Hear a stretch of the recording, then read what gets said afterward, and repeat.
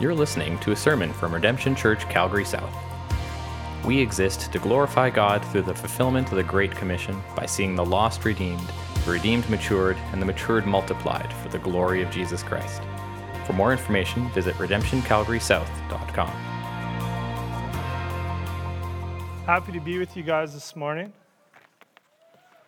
I send you greetings from Redemption North. How many people attended Redemption North? If I can see some. Oh, so a large group of you came down here. It's really cool to just join with you guys and worship with you this morning and have an opportunity to share God's word. I'm very grateful for that.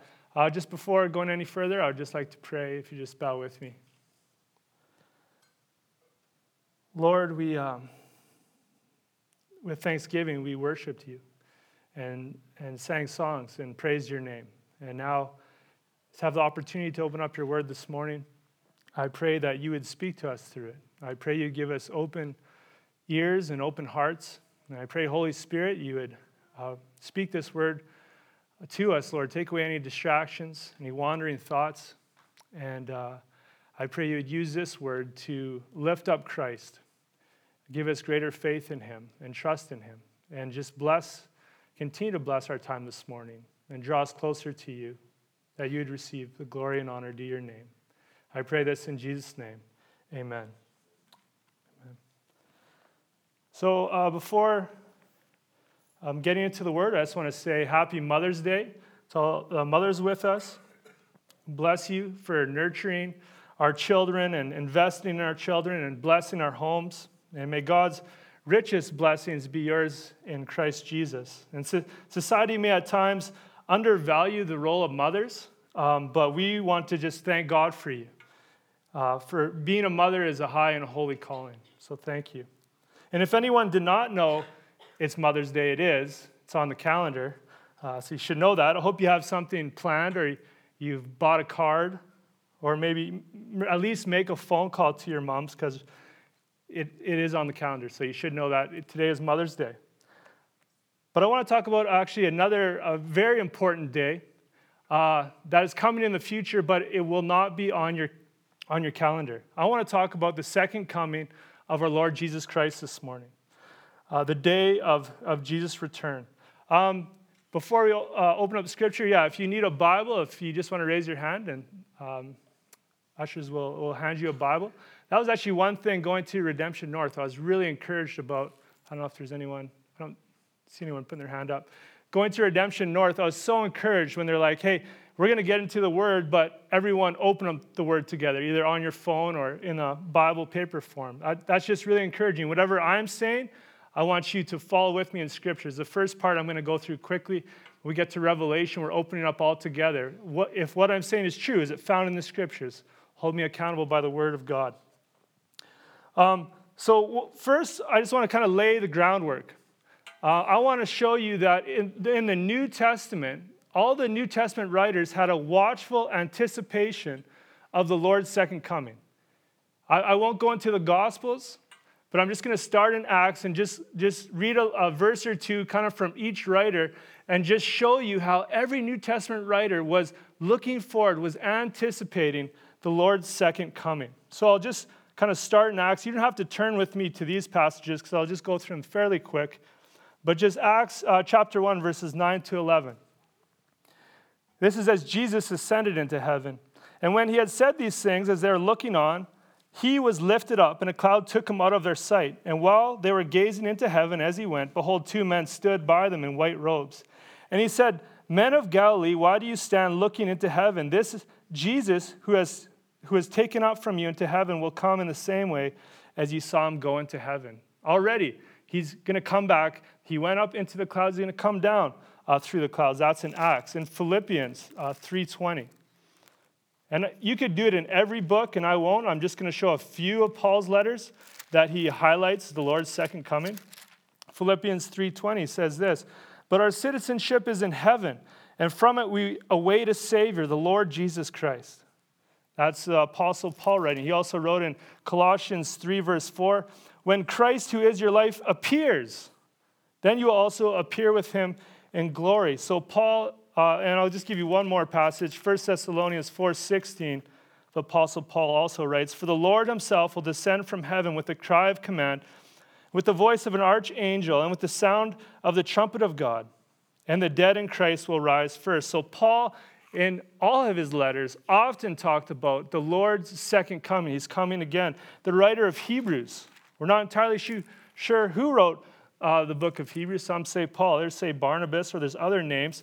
But even in Hebrews chapter 9, verse 28, it's written, "So Christ, having been offered once to bear the sins of many, will appear a second time, not to deal with sin, but to save those who are eagerly waiting for him." So the author of Hebrews was anticipating that. What about James, just after that? James chapter 5, verses 7 to 8. "Be patient, therefore, brothers, until the coming of the Lord. See how the farmer waits for the precious fruit of the earth, being patient about it until it receives the early and the late rains. You also be patient, establish your hearts, for the coming of the Lord is at hand." 1 Peter chapter 5, verse 4. "And when the chief shepherd appears, you will receive the unfading crown of glory." Peter also anticipated the Lord's second coming. And in 1 John 3, verse 2, he writes this, "Beloved, we are God's children now, and what we will be has not yet appeared, but we know that when he appears, we will be like him, because we shall see him as he is." It's not exhaustive. I just kind of went through quickly in the New Testament. Every writer had this anticipation, looking forward. Jesus is coming again. We're looking forward to that day, this watchful anticipation. There was a constant hope. What about you? What are you anticipating? What are you looking forward to? Are you waiting for anything? Is there anything that you're just like, in the near future, I can't wait till this happens? Maybe there's a big meal this afternoon. You're like, I cannot wait to get there.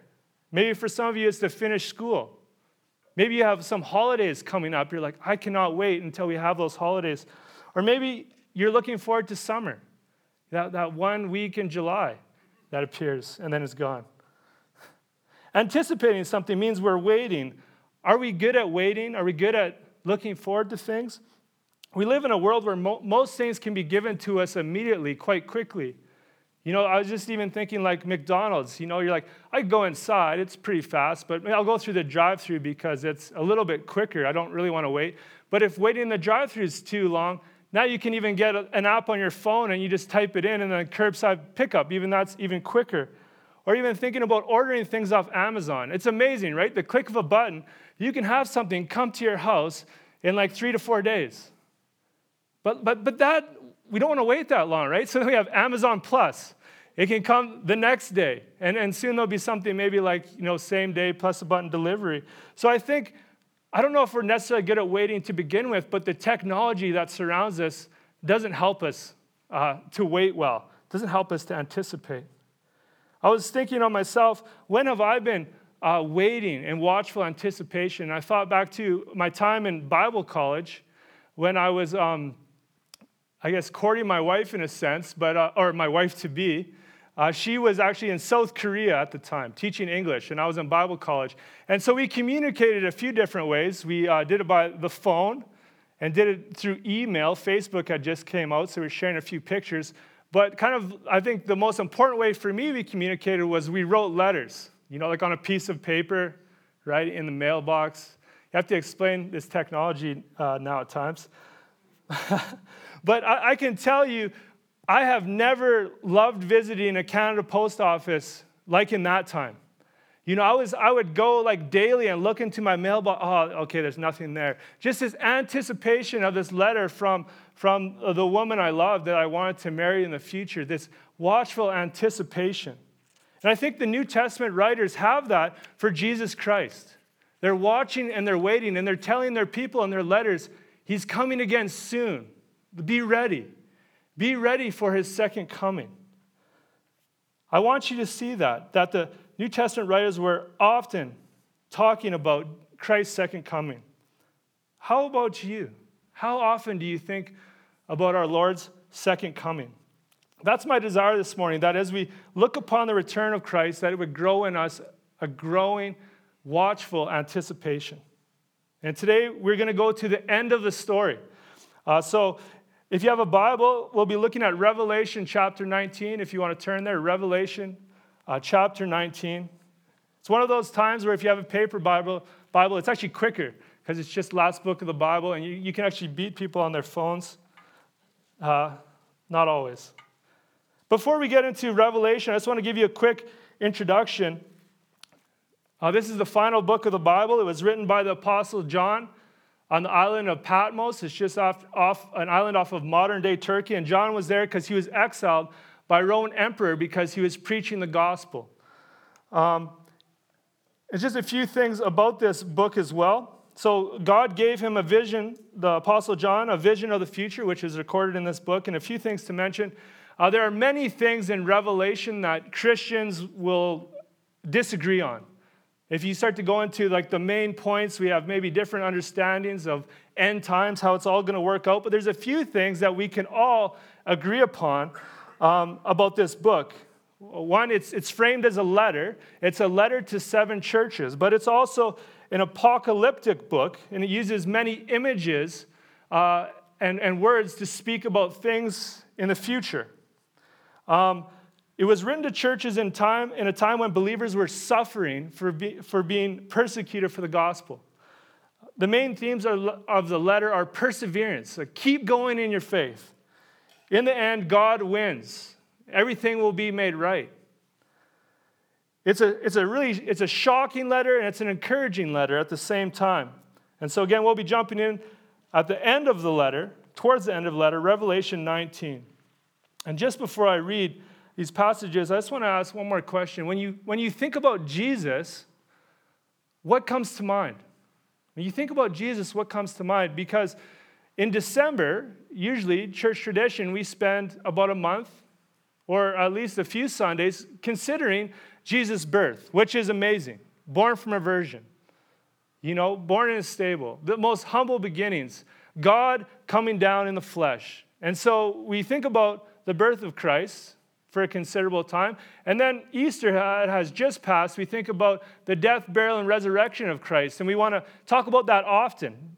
That's amazing. That's where our hope lies, our faith in Christ, our redemption. I didn't mean to just say it because it's redemption, but truly, our redemption in Christ. But how often do we think about the second coming of the Lord? That's what I just want to bring up before you. We're going to talk about Jesus' second coming because when we worship Christ, we want to do that in spirit and in truth. And part of the truth is his second coming. So I want to bring that before your eyes this morning. So we'll be reading Revelation chapter 19. We'll be looking at verses 11 to 16 primarily, and then we'll continue on after that. So Apostle John saw, "Then I saw heaven opened, and behold, a white horse. The one sitting on it is called Faithful and True, and in righteousness he judges and makes war. His eyes are like a flame of fire, and on his head are many diadems, and he has a name written that no one knows but himself. He is clothed in a robe dipped in blood, and the name by which he is called is the Word of God. And the armies of heaven, arrayed in fine linen, white and pure, were following him on white horses. From his mouth comes a sharp sword with which to strike down the nations, and he will rule them with a rod of iron. He will tread the winepress of the fury of the wrath of God the Almighty. On his robe and on his thigh he has a name written, King of Kings and Lord of Lords." This amazing picture of Jesus at his second coming. I just want to spend the chunk of my time here just unpacking what is said about Christ at his second coming here. If you'll see, 1 John sees heaven opened, and behold, a white horse. Early in the letter in Revelation 4:1, John is kind of lifted up into heaven, and he sees this vision of what will take place in the future. But now at this time, he sees heaven opened and the horse coming from heaven. And this is a reminder of where Jesus is at right now. He is in heaven. He is sitting at the right hand of God the Father. And what is he doing there? He's interceding for us. He's praying for us. I just want to spend a little bit more on that point. I think it'll be an encouraging part of the message here for you this morning. Romans 8:33-34 says this, "Who shall bring any charge against God's elect? It is God who justifies. Who is to condemn? Christ Jesus is the one who died. More than that, who was raised, who is at the right hand of God, who indeed is interceding for us." A theologian by the name of Louis Berkhoff wrote this concerning Jesus interceding for us. It's a consoling thought that Christ is praying for us, even when we are negligent in our prayer life. He is presenting to the Father those spiritual needs which were not present to our minds and which we often neglect to include in our prayers.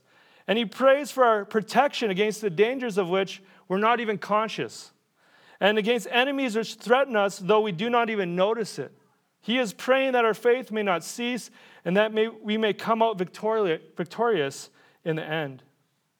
Jesus is praying for you. Amen? Amen. That is a great thing. And so he returns from heaven where he is at right now. He returns on a white horse. And John MacArthur says this about the white horse. He rides a traditional white horse ridden by victorious Roman generals in their triumphant processions through the streets of Rome. That's what as they came back from war, they were on a white horse. They were the victorious ones. They were the conquering ones. MacArthur says, white also symbolizes the spotless, unblemished, absolutely holy character of the rider.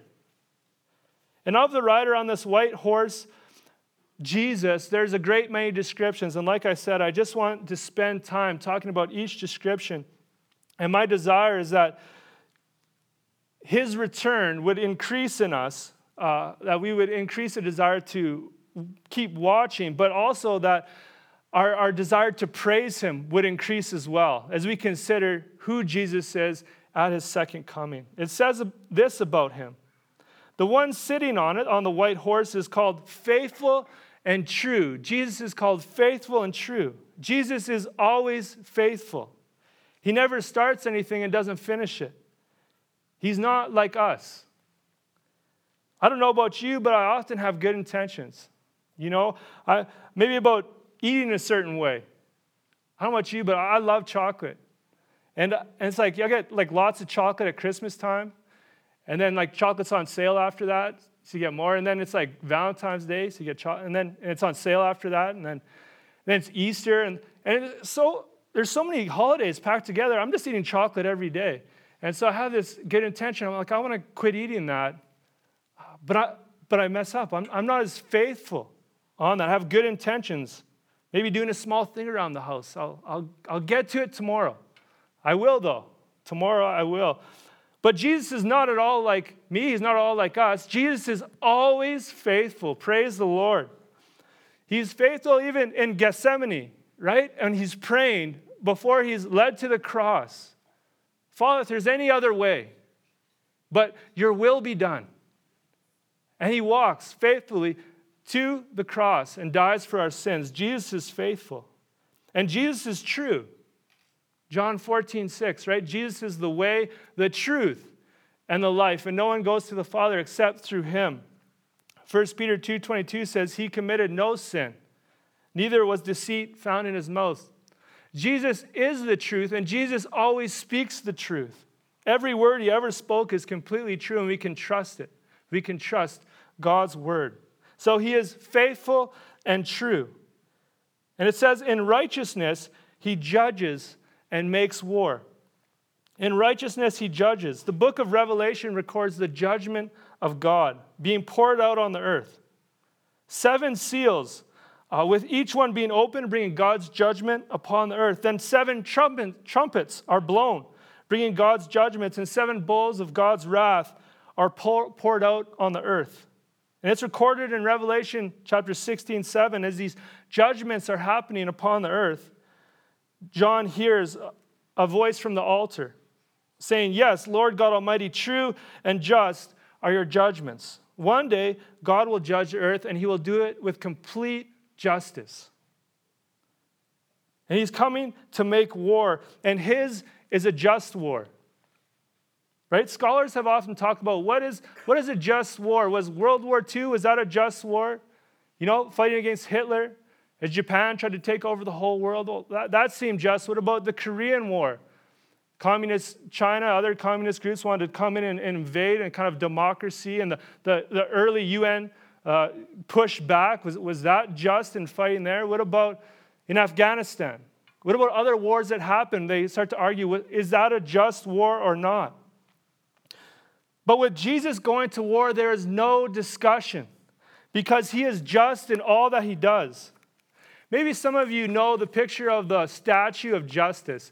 It's often depicted for us as a woman blindfolded. She has a sword in one hand and scales in the other. And the reason that she's blindfolded is saying that she would judge with impartiality, that she wouldn't look on the people she's judging and make a case. Maybe I'm going to look the other way this time or not. But I want to remind you, friends, that justice is not blind because God is the one who judges, and he sees all things, and he judges righteously. And I don't know about you, but sometimes I look around at this world, and I'm like, things are not the way they should be. There's a brokenness that we all have inside of us. There's a brokenness that we all see outside of us in our society. And as we see brutal things happen, I don't know about you, kind of cry out, when, Lord? When will this justice come? But it will come when he returns. He will bring justice to this world, and we can hope in that. And Jesus, as he comes, his eyes are like a flame of fire. Wow. Just picture everything I'm reading. I don't know what John was thinking when he was seeing this. That would have been amazing and scary. His eyes are like a flame of fire. Jesus sees all things. Jesus can see to the very depths of our beings. Nothing is hidden from him. I heard just recently that in London, they're talking about wherever you go in a public place in London, it's being recorded. Because there are so many cameras, there's thousands of cameras everywhere. So wherever you turn, you're being recorded. And it kind of makes you think wow, our privacy is disappearing, or perhaps it's gone already. But in reality, it's already gone because Jesus sees all things. You know, there's never a place where we can go on this earth, in a room, door closed, anywhere, where Jesus does not see us, right? Everything is revealed to him, the one who comes with eyes of flames of fire. He sees all things. And on his head are many diadems. Now, I'm sure that's common language. We all use diadems all the time. Well, what diadems means is either a royal headband. We primarily translate it as crowns. He comes with many crowns. In Revelation 12:3, the dragon, which is Satan, appears, and he has 7 diadems. And in Revelation 13:1, a beast is introduced who's a false authority, and he's picturing having 10 diadems. Well, as Jesus returns, he has many diadems. He has so many. Jesus has many crowns. The number is not given, but he is the real authority. His rule is supreme. Even as we see in Revelation chapter 4, the 24 elders, they all have crowns, diadems. And what do they do with theirs? They just cast them before the throne and worship. That's what you do, because ultimately Jesus has the final authority. God has all authority. Theologian James Hamilton Jr. said, there's no dominion, no region, no locality over which he does not reign. He is Lord over all. He is Lord over our lives. What does that mean? Is he Lord over our free time? Lord over our finances, our relationships? Is he Lord over what we watch and what we listen to? He comes back with many diadems. He is Lord over all. And he has a name written that no one knows but himself. And the commentators kind of disagree over what this means. I'm going to go with this man, James Hamilton Jr. He says this: God is infinite, which means we will never exhaust him. He is transcendent. He reveals himself to us, but is ultimately beyond our ability to comprehend. Think about this. In heaven, we'll continue to grow in our knowledge of who God is, but we will never exhaust who God is. Isn't that amazing? Like every day in heaven, we'll continue to know God and we'll worship him more for who he is, but we will never exhaust who he is. I remember a preacher, Paul Washer, once saying, perhaps in heaven, each day we will learn in ever-increasing ways of who Jesus is and what he accomplished on the cross, and we'll worship him more and more and more. So he has a name that only he knows, and he comes back clothed in a robe dipped in blood. It's like, what? It's just, every statement is just amazing. Some commentators think that it's referring to Isaiah 63, verses 1 to 3, and I'm just going to read just a few verses to show you that. And it says this in verse 2, why is your apparel red and your garments like his who treads in the winepress? The response is, I have trodden the winepress alone, and from the peoples no one was with me. I trod them in my anger, and I trampled them in my wrath. Their lifeblood spattered on my garments and stained all my apparel. But the thing is, as Jesus is coming back, the battle hasn't even yet occurred. So why would he have the blood of the enemies already? So I would disagree with that. I would actually say this is Jesus' own blood on his garments. The blood that he shed to atone for sin, to pay for our rebellion against God. It's similar to in Revelation chapter 5, verse 6, when John is looking for the lion of Judah, and then he sees the lamb looking as if he was slain. Right? Even in heaven, Christ shows the price of redemption, his own blood. In Revelation 12:11, it's written that the saints are defeating Satan by the blood of the Lamb. Our hope is in Christ alone. We remember this during Easter. We remember this every time we have the Lord's Supper together. Every time we gather on a Sunday morning, we remember that it's Christ and Christ alone. His name is the Word of God. I mean, this is John writing, and John's Gospel, right? 1 verse 1, John writes, in the beginning was the Word, and the Word was with God, and the Word was God. John MacArthur writes this about this phrase, the second person of the Trinity, the incarnate Son of God, is called the Word of God because he is the revelation of God. He is the full expression of the mind, will, and purpose of God. Amazing. And it says, the armies of heaven, arrayed in fine linen, white and pure, were following him on white horses. Who are these armies? It could be angels. Some see it as like the heavenly angels. But I think these are the redeemed, spoken of in Revelation 17:14. It says in Revelation 17:14, they will make war on the Lamb, and the Lamb will conquer them. For he is the Lord of lords and King of kings, and those with him are called and chosen and faithful. They are following him, and they're dressed in pure garments. What about us? We cannot follow Christ stained with sin. It's only by repenting of our sins and putting our faith into his sacrifice on the cross that we can be made clean. Through him, through his blood, we are clean. That's how we're given those pure white garments. Right? It says in Isaiah 1:18, come now, let us reason together, says the Lord. Though your sins are like scarlet, they shall be white as snow. Though they are red as crimson, they shall be like wool. Or let us remember that old hymn, what can wash away my sin? Nothing but the blood of Jesus. So I believe those are the redeemed who have been washed clean by the blood of Jesus. That's why they have those white, pure garments. It's the same for us as well. And more than that, from his mouth comes a sharp sword. If you just picture that for a moment. Remember, this is symbolic language, but it's amazing. And with that, it says this, with which to strike down the nations, and he will rule them with a rod of iron. And I believe it's fulfilling passages from the Old Testament. There are many. I'll just read a few. Isaiah 11:4.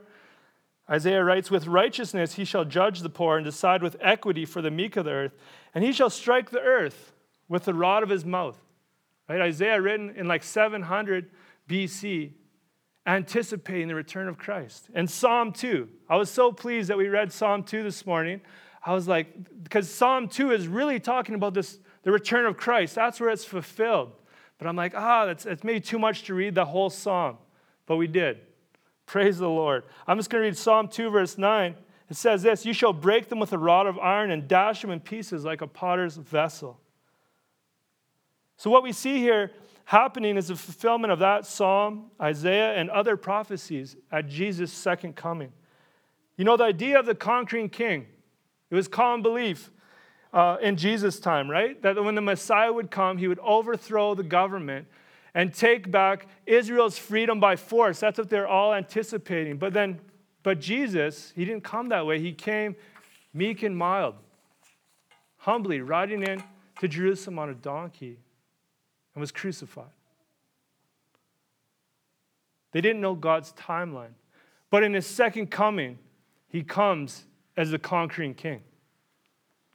And it says this about him, he will tread the winepress of the fury of the wrath of God Almighty. I think that part would be referring to Isaiah 63. It'd be fulfilled in the next part we'll look at when Jesus fights this battle. MacArthur says this about this. The vivid symbol of God's wrath comes from the ancient practice of stomping on grapes as part of the wine-making process. The imagery of a wine press also portrays judgment in the Old Testament. And on his robe and on his thigh says the King of Kings and the Lord of Lords. And we see this term always used in the Old Testament of God.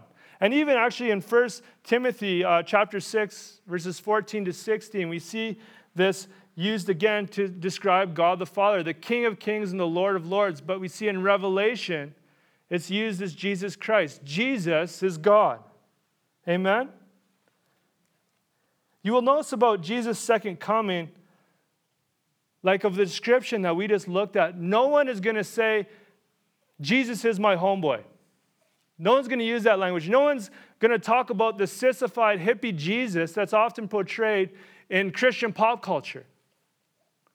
Everyone, whoever witnesses his second coming, will be bowing down if they're not gathering to fight, as we shall see. So I want you to see here in these verses, in 11 to 16, Jesus said his second coming. I believe as we read these passages, as we read them and as you reread them, it should stir in our hearts a growing adoration, increasing reverence for Christ, and a desire to worship. This is the introduction to his return. It's not the introduction to my message, but the introduction to his return because he's coming to judge. And then there's the great battle.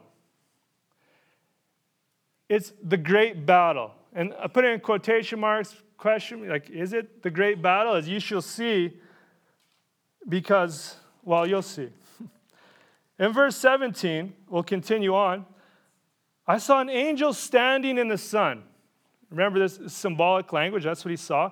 And with a loud voice, he called to all the birds that fly directly overhead, come gather for the great supper of God, to eat the flesh of kings, the flesh of captains, the flesh of mighty men, the flesh of horses and their riders, and the flesh of all men, both free and slave, both small and great.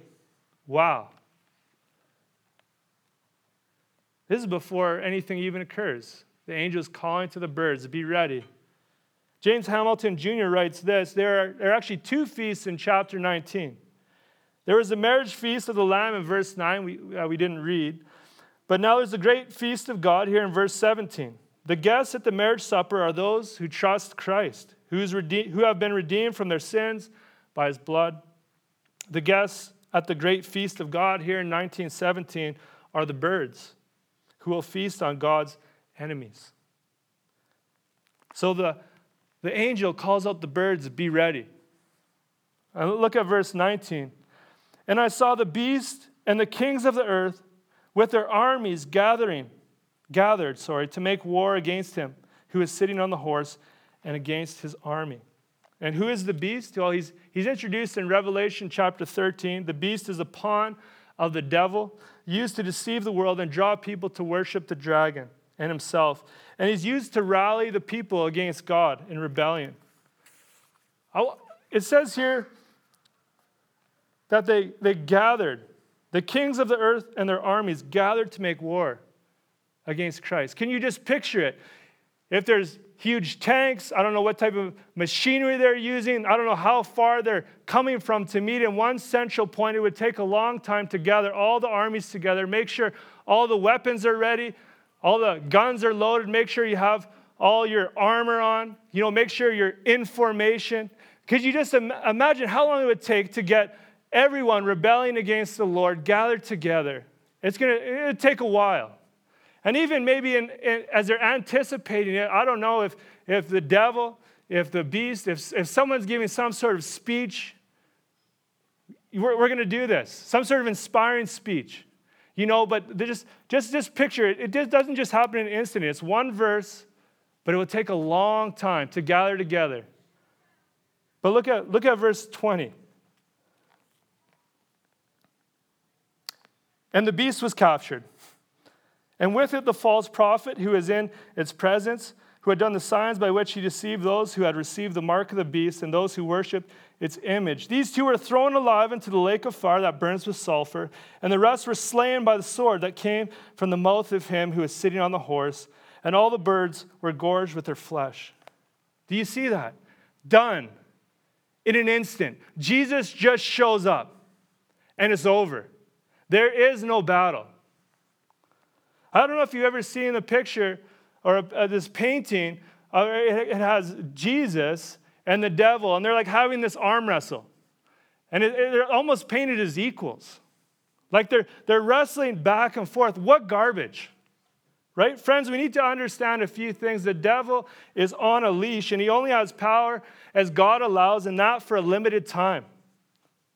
On the cross, Jesus destroyed the power and the authority of the devil, and all who would repent of their sins and look to Christ in faith would be saved. They'd be taken from the kingdom of darkness into the kingdom of light, God's. And that's where it stands right now. What Jesus did on the cross, it started. And when Jesus returns, just as he shows up, it'll be finished. There will be no battle. For Christ reigns supreme. On his head are many diadems. There's not this struggle between the devil and God. God reigns supreme and sovereign. I want you to remember this depiction of the return of Christ.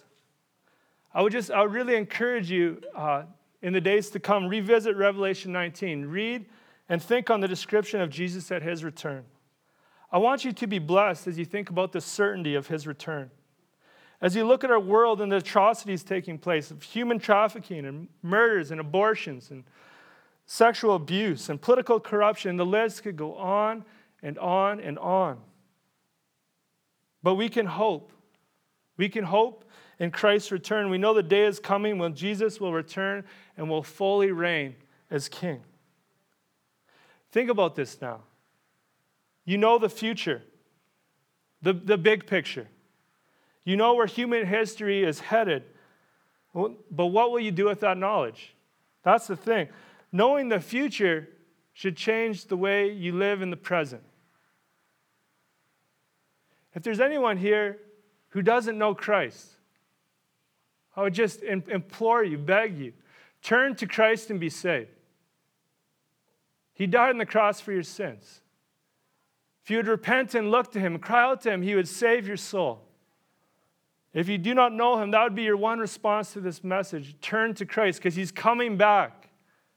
And when he comes back, every knee will bow and every tongue will confess his name. If we continue on in Revelation, there's a great judgment.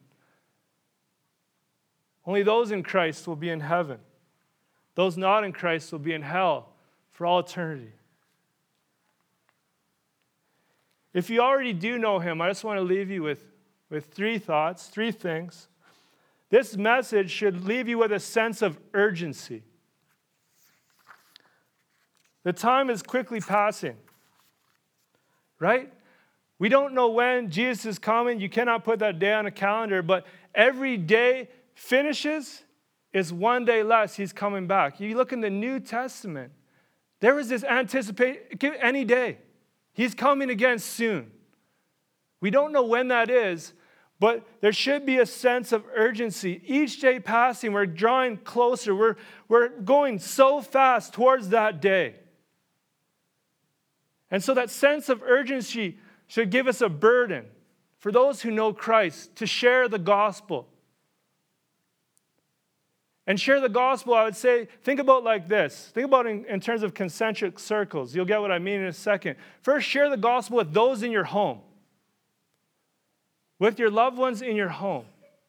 Then think of those in your family, your extended family, your neighbors, those you work with, those in your community, strangers. I would even think of that little list I just did in your home, in your family, in your extended family, your neighbors, and even maybe just think of maybe 3 to 5 people who don't know the Lord in those circles who you could write down, you could start praying for.